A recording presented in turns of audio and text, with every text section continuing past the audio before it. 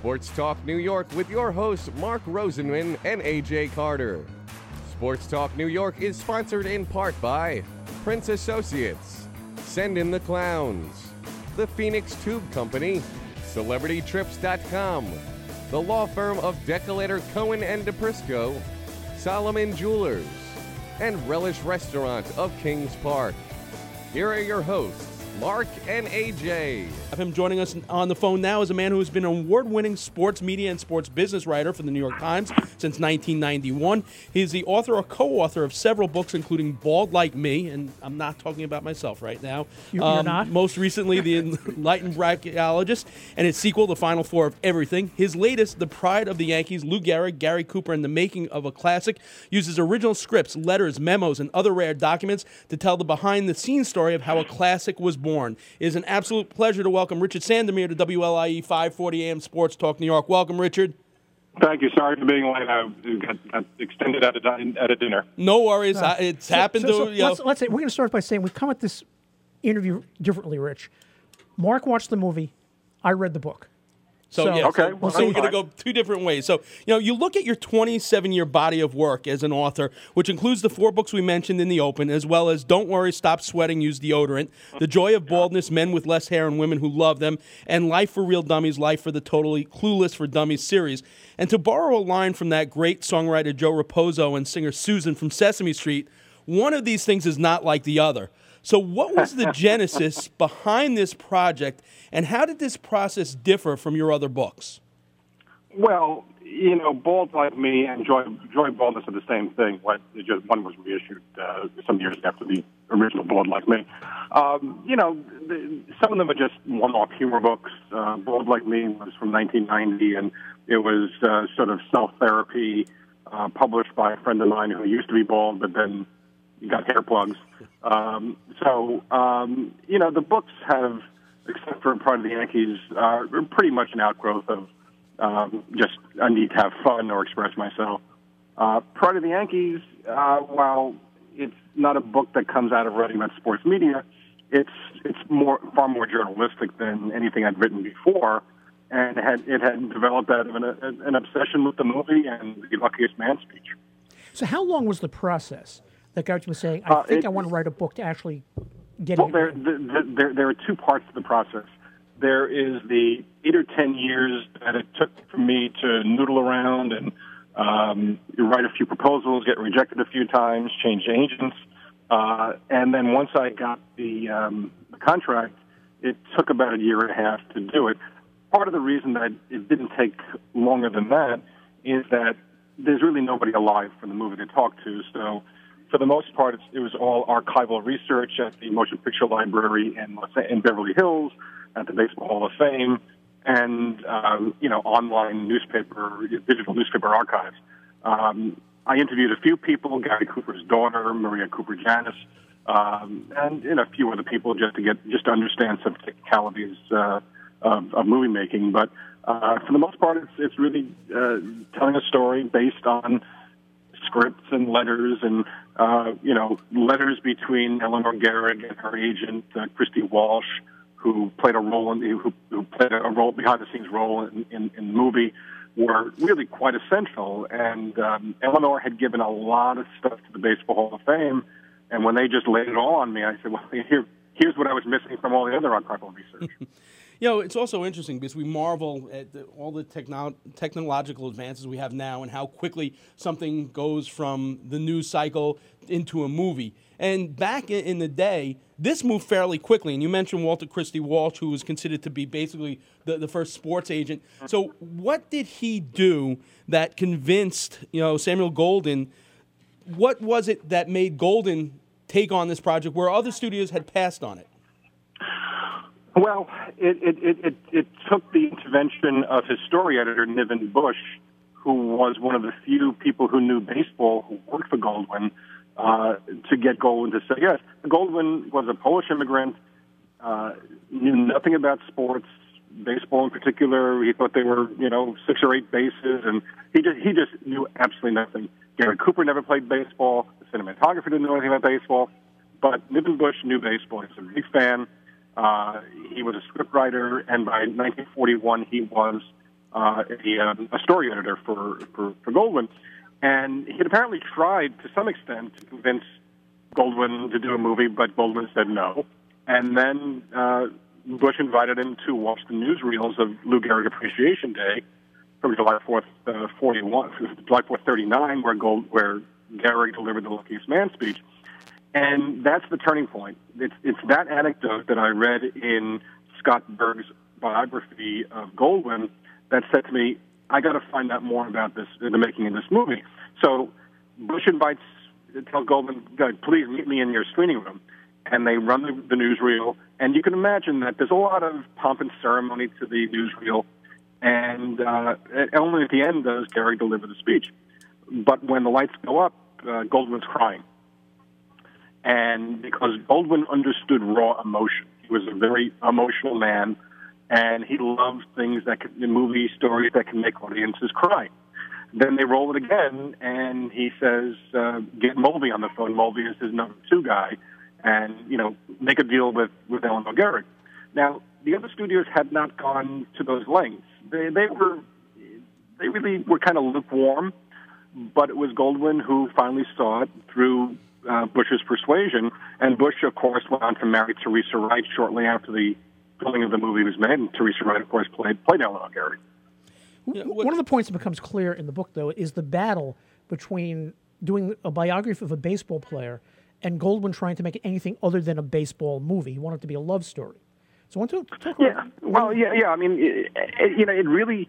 I don't think it was that hard. I think, because he was in charge, he was not going to allow much baseball action in the movie. And his original screenwriter, Paul Gallico, understood that from the beginning.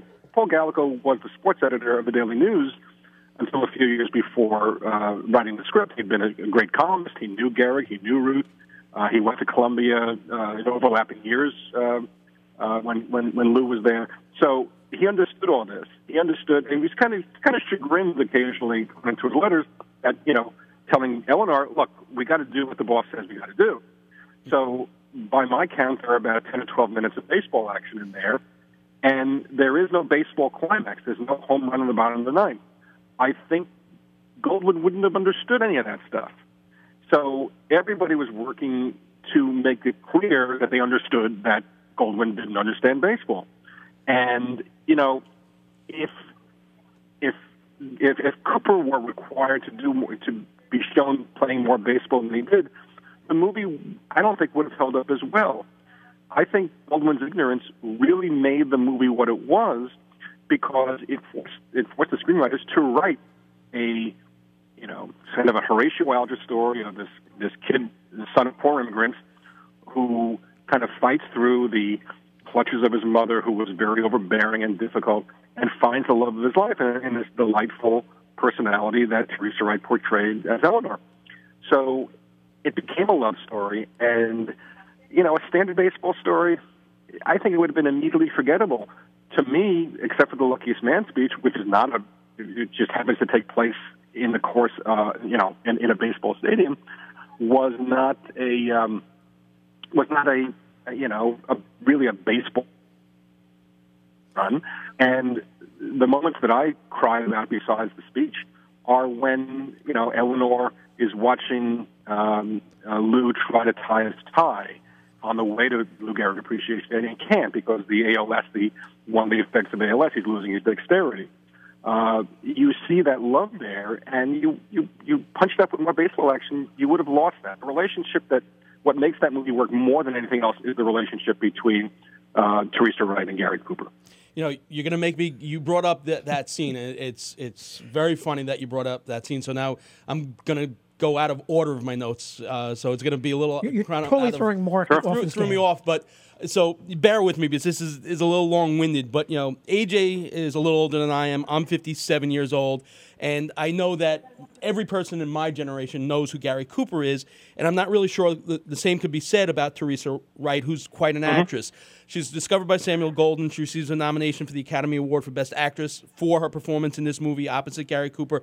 And over the years, I'm not sure she has gotten the credit she deserves. So I watched the film again today prior to having you on.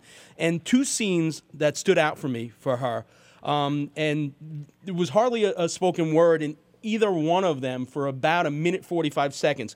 One is where Lou was on deck and he was about to go up, and then the third out was made, and he walks back to the dugout, and it's the scene where he tells to take out. When he walks towards her, she's smiling. When when he walks past her, you sense that she knows something's up, and her whole demeanor changes without a spoken word, just in her facial expressions. The other scene that you mentioned, to me, might be one of the best scenes in that movie whatsoever. It starts out with her sitting at her desk with the scrapbook, putting the Lou Gehrig Day article in the last page of the scrapbook, closing the scrapbook and feeling remorse, but she hears Gary Cooper whistling, Lou Gehrig whistling in the bathroom. She walks towards the bathroom, and through a crack in the door, all you see is one of her eyes and half of her nose and her mouth. And you see the range of emotions as he's struggling. And in order to change his mood, she goes and finds yarn and becomes the first spoken word after 1:35 is get your popcorn, your peanuts here, and she's playing a vendor. Absolutely phenomenal. Does Teresa Wright get the credit she deserves for this movie some 70 years later, where I don't know if you walked up to someone in their 40s or 50s and say, who played opposite Gary Cooper, if anyone would even know?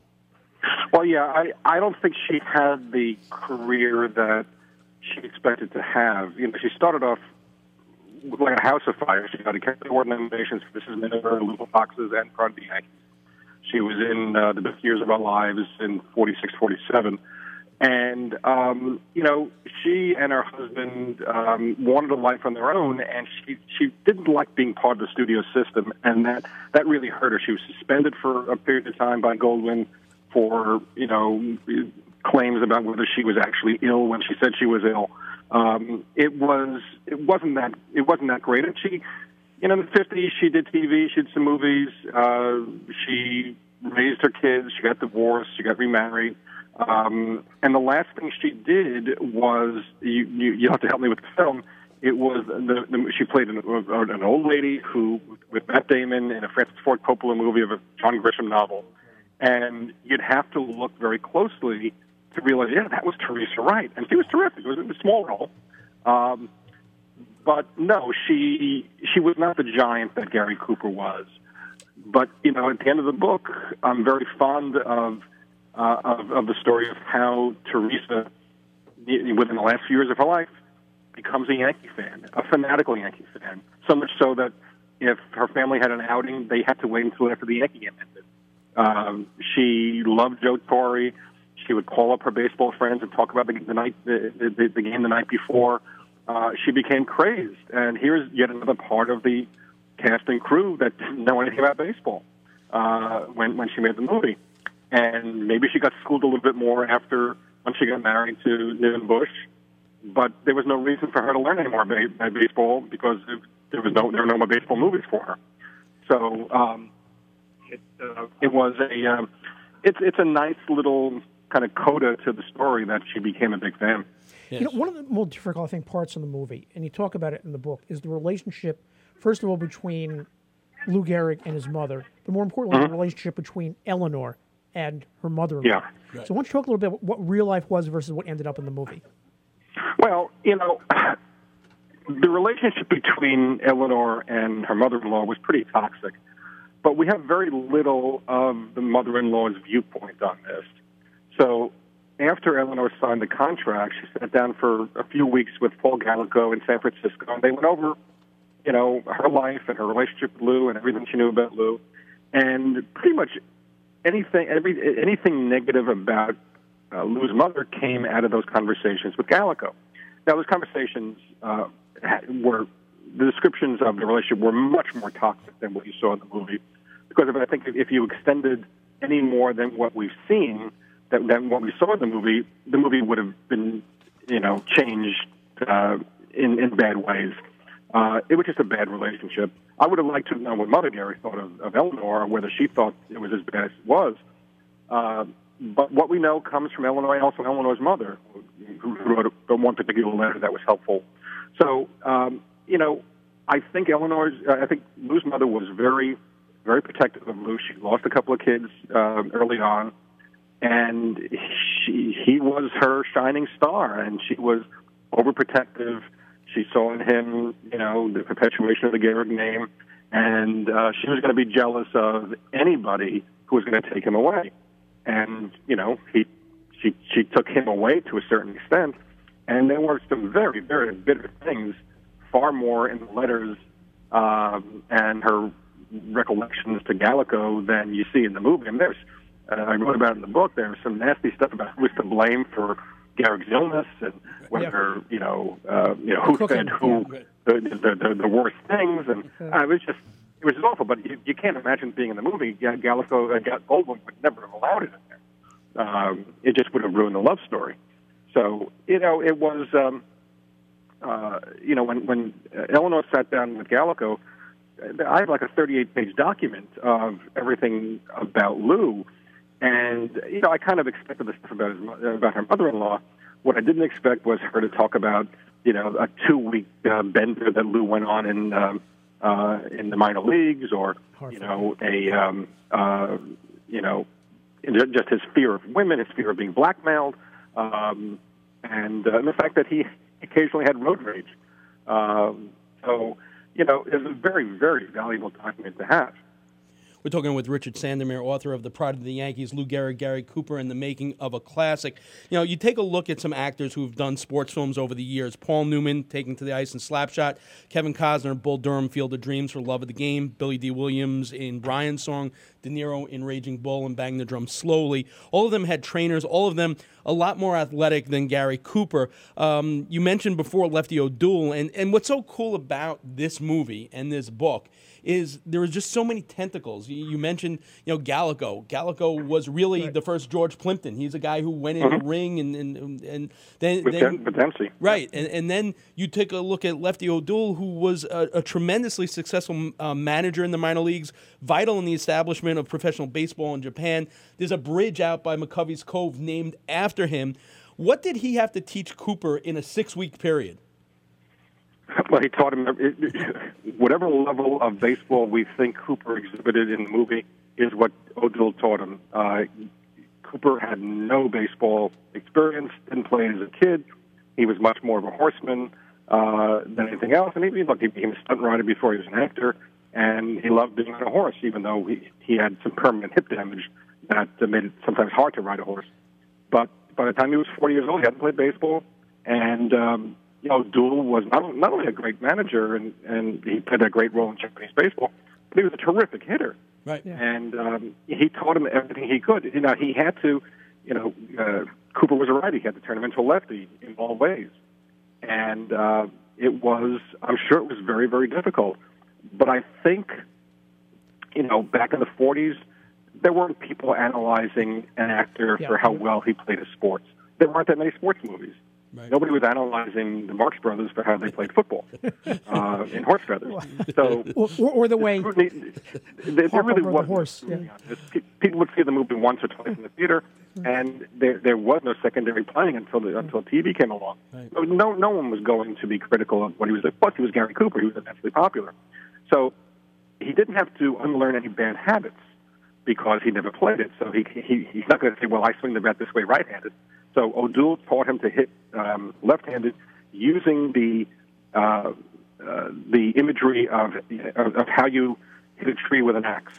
So, swing the axe this way towards the tree and swing the bat that way. And did he come out hitting like Gehrig? No. Did he come out? There's very little in the movie where he actually connects bat to ball. Right. So you'd hear a sound, you'd see a cutaway before he actually hits the ball. You did see him hitting the ball in the arcade in Santa Monica when he's wearing a suit. So, and the swing wasn't unnatural. The swing just wasn't Gehrig-like. He had a totally different body than Gehrig, tall, lanky, versus, Gehrig was muscles upon muscles. So, but for an audience in 1942, it was okay. And there's a whole urban myth about whether he failed so badly at becoming a lefty that all the film negative was flipped. Not true based on the film that we saw. There may be outtakes that show that did flip it, but only when he was throwing the minor league sequence did it seem like he was actually flipped. Right, and I hate the term, but that fake news and that whole urban myth was perpetuated by Maury Povich's dad, Shirley Povich, who basically put it out in an article. He wasn't the only one. Right. I don't know if he was on set. I don't know whether he had any, primary knowledge of that. I don't think he did. But Gehrig, for himself, perpetuated some of that myth. Right.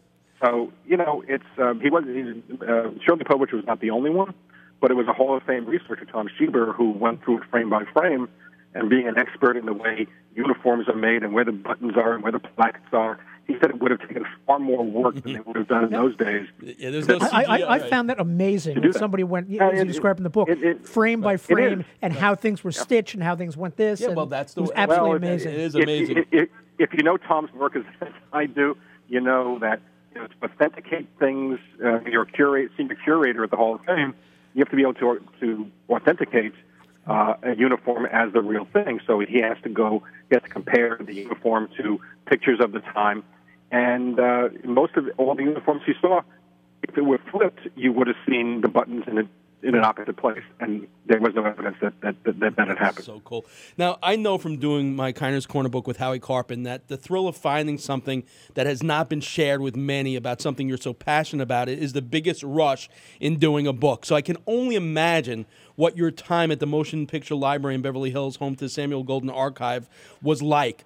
Walk us through the process of getting access, what you found in the information, how you organize it, and what was the most exciting piece that you said, this is like the Holy aha Grail. moment. The Holy Grail. Yeah. Well, the Holy Grail was that 38-page document between Eleanor Gehrig's conversations with Paul Gallico. It just explains so much. The process was that years before, I had tried to get into the archive, but I didn't have a contract. So so they wouldn't let me in without one. So when I got one in 2014, I guess it was, they let me in. They wanted my editor. They wanted to make sure I was legitimate. And once they did, I had to.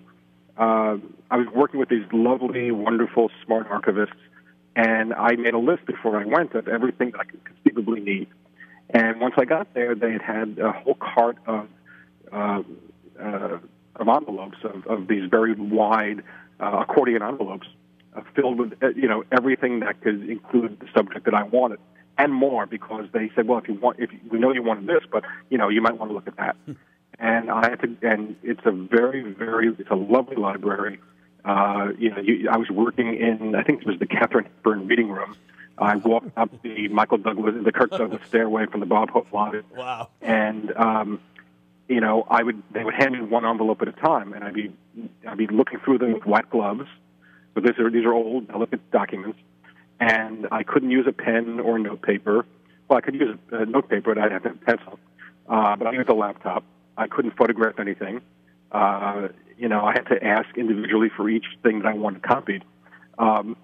Maybe the biggest surprise besides the Holy Grail was coming upon the file with all the sketches that Cooper did in his spare time of the members of the cast.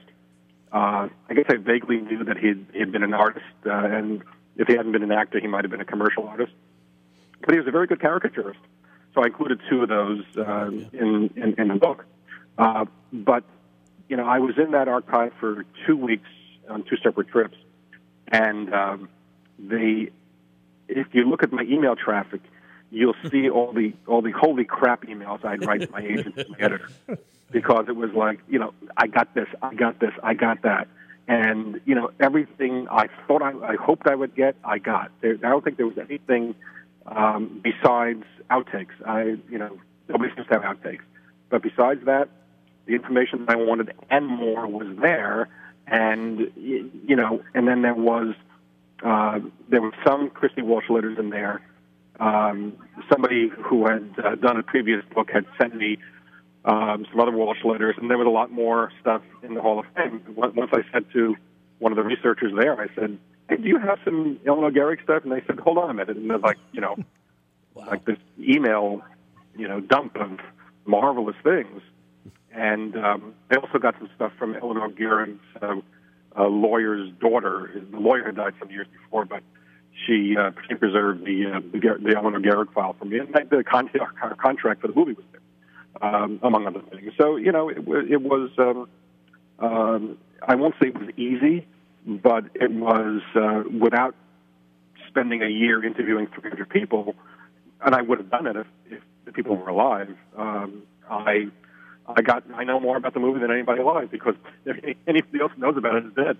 It's amazing the access and the things you came across. And we try not to use the word email dump here on the show, because it could get us in trouble with our president if we say something like that. But AJ and I actually... Email trove. The email trove. Right, that's better. AJ and I actually talked about this before we went on air, and...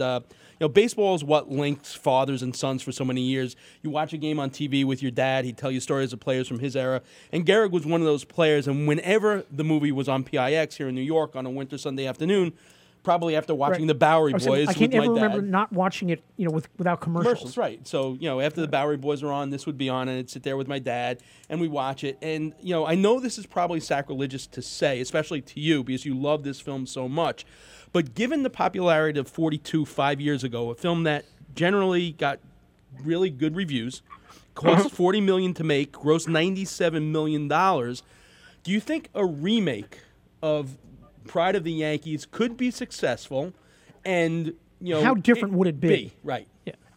Well, I wouldn't say nobody would make a remake, but right now they're making a movie about Gehrig's life based on Jonathan Haidt's biography.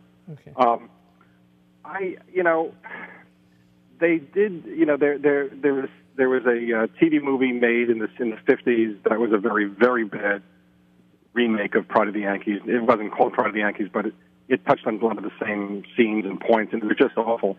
I hate I hate remakes of movies that were really good in the first place. Like, I love The In-Laws. I think it's a great comedy. Okay. And then they remade it and it wasn't so great. Serpentine. So I don't know why anybody would want to. I know that if they did, it would have to have an actor who plays baseball better than Cooper does. I would hope that they stand by the Goldwyn's belief that it was a love story. I don't know how they would deal with Eleanor's character, because Eleanor was a tougher broad than Teresa Roth portrayed her to be. Eleanor, I believe, preferred Blythe Danner's portrayal of her in the 1970s movie she started with Edward Herrmann, because she said, I'm no sweetie. And she wasn't. She was a card-playing, cigarette-smoking broad who gambled a lot. And she was clearly very in love with Lou, but she wasn't the sweet thing that Teresa was. So I think they have to make some choices about how realistic they want to be and how faithful they want to be to the original. But, Cooper is so indelible in that role, I don't even know if I could see the movie. I liked 42 a lot. I know there were a lot of factual errors in there, or factual liberties taken with the truth, as almost all these kinds of movies are. But, as you get closer to contemporary times, it's easier to access the reality, the real records. And, if you make a movie about a contemporary, increasingly contemporary athlete, you're going to have people who are checking out every little fact. And, one of the things I've never understood is taking huge liberties. Years ago, there was a Showtime biography of Rocky Marciano. And there was a scene in there where Marciano goes to see Joe Louis in a mental hospital in Denver, I think in 1970. And he gives him money. I think that's the gist of the scene. And it's true to the personalities of the two of them. Marciano loved Louis and hated fighting him and hated beating him up. But that scene could not have happened because by 1970, Marciano was dead. And when I asked the producer about it, he said, well, it could have happened. I said, well, yeah, it could have happened if you dated it to 1968. Right. But it couldn't have happened because he was dead. He died in a plane crash the year before it happened. And it's like he couldn't understand why anybody would be critical of something, of portraying something that couldn't have happened. Even if it was something Marciano, who was a tightwad, might have done. I think I'd have seen him hand him a bag of money. Because Joe had obviously come on to bad times. But I really, and I cited more than a few moments, scenes in Pride of the Yankees where the absolute letter of the truth was not followed. But I think the essence of the relationship is there. They love each other, and while Teresa was not exactly like Eleanor, I think the essence of the movie is true. And I think it's easier to make sports movies about fictional characters like Million Dollar Baby is easier to justify because you're not going up against the historical record. Richard, thanks so much for your time. We were also going to get into your new role, Right. but all I can I had a say whole is, lot of questions about obit writing, and but all I can say, let's schedule another time pretty soon. absolutely, and all I can say is about your new role is I hope you never get the opportunity to write about me or AJ. All right, Oh, come on. You would love it. I don't or my know. question: you do advanced interviews? Right. I think it was the Times obit writer who interviewed people years ago. All right. Mainly they're just the fresh dead. All right, we'll talk about that another day. So, thank you so much for coming on. Thanks for a wonderful book. Thanks for allowing me to watch the movie again today. We really appreciate it. Available everywhere. Pride of the And coming Yankees. out in Tremendous paperbacks soon, book. you said? Thank you, guys. All right, Take thank care. you. Richard Sandemeyer, author of The Pride of the Yankees. Lou Gehrig, Gary Cooper in the Making of a Classic.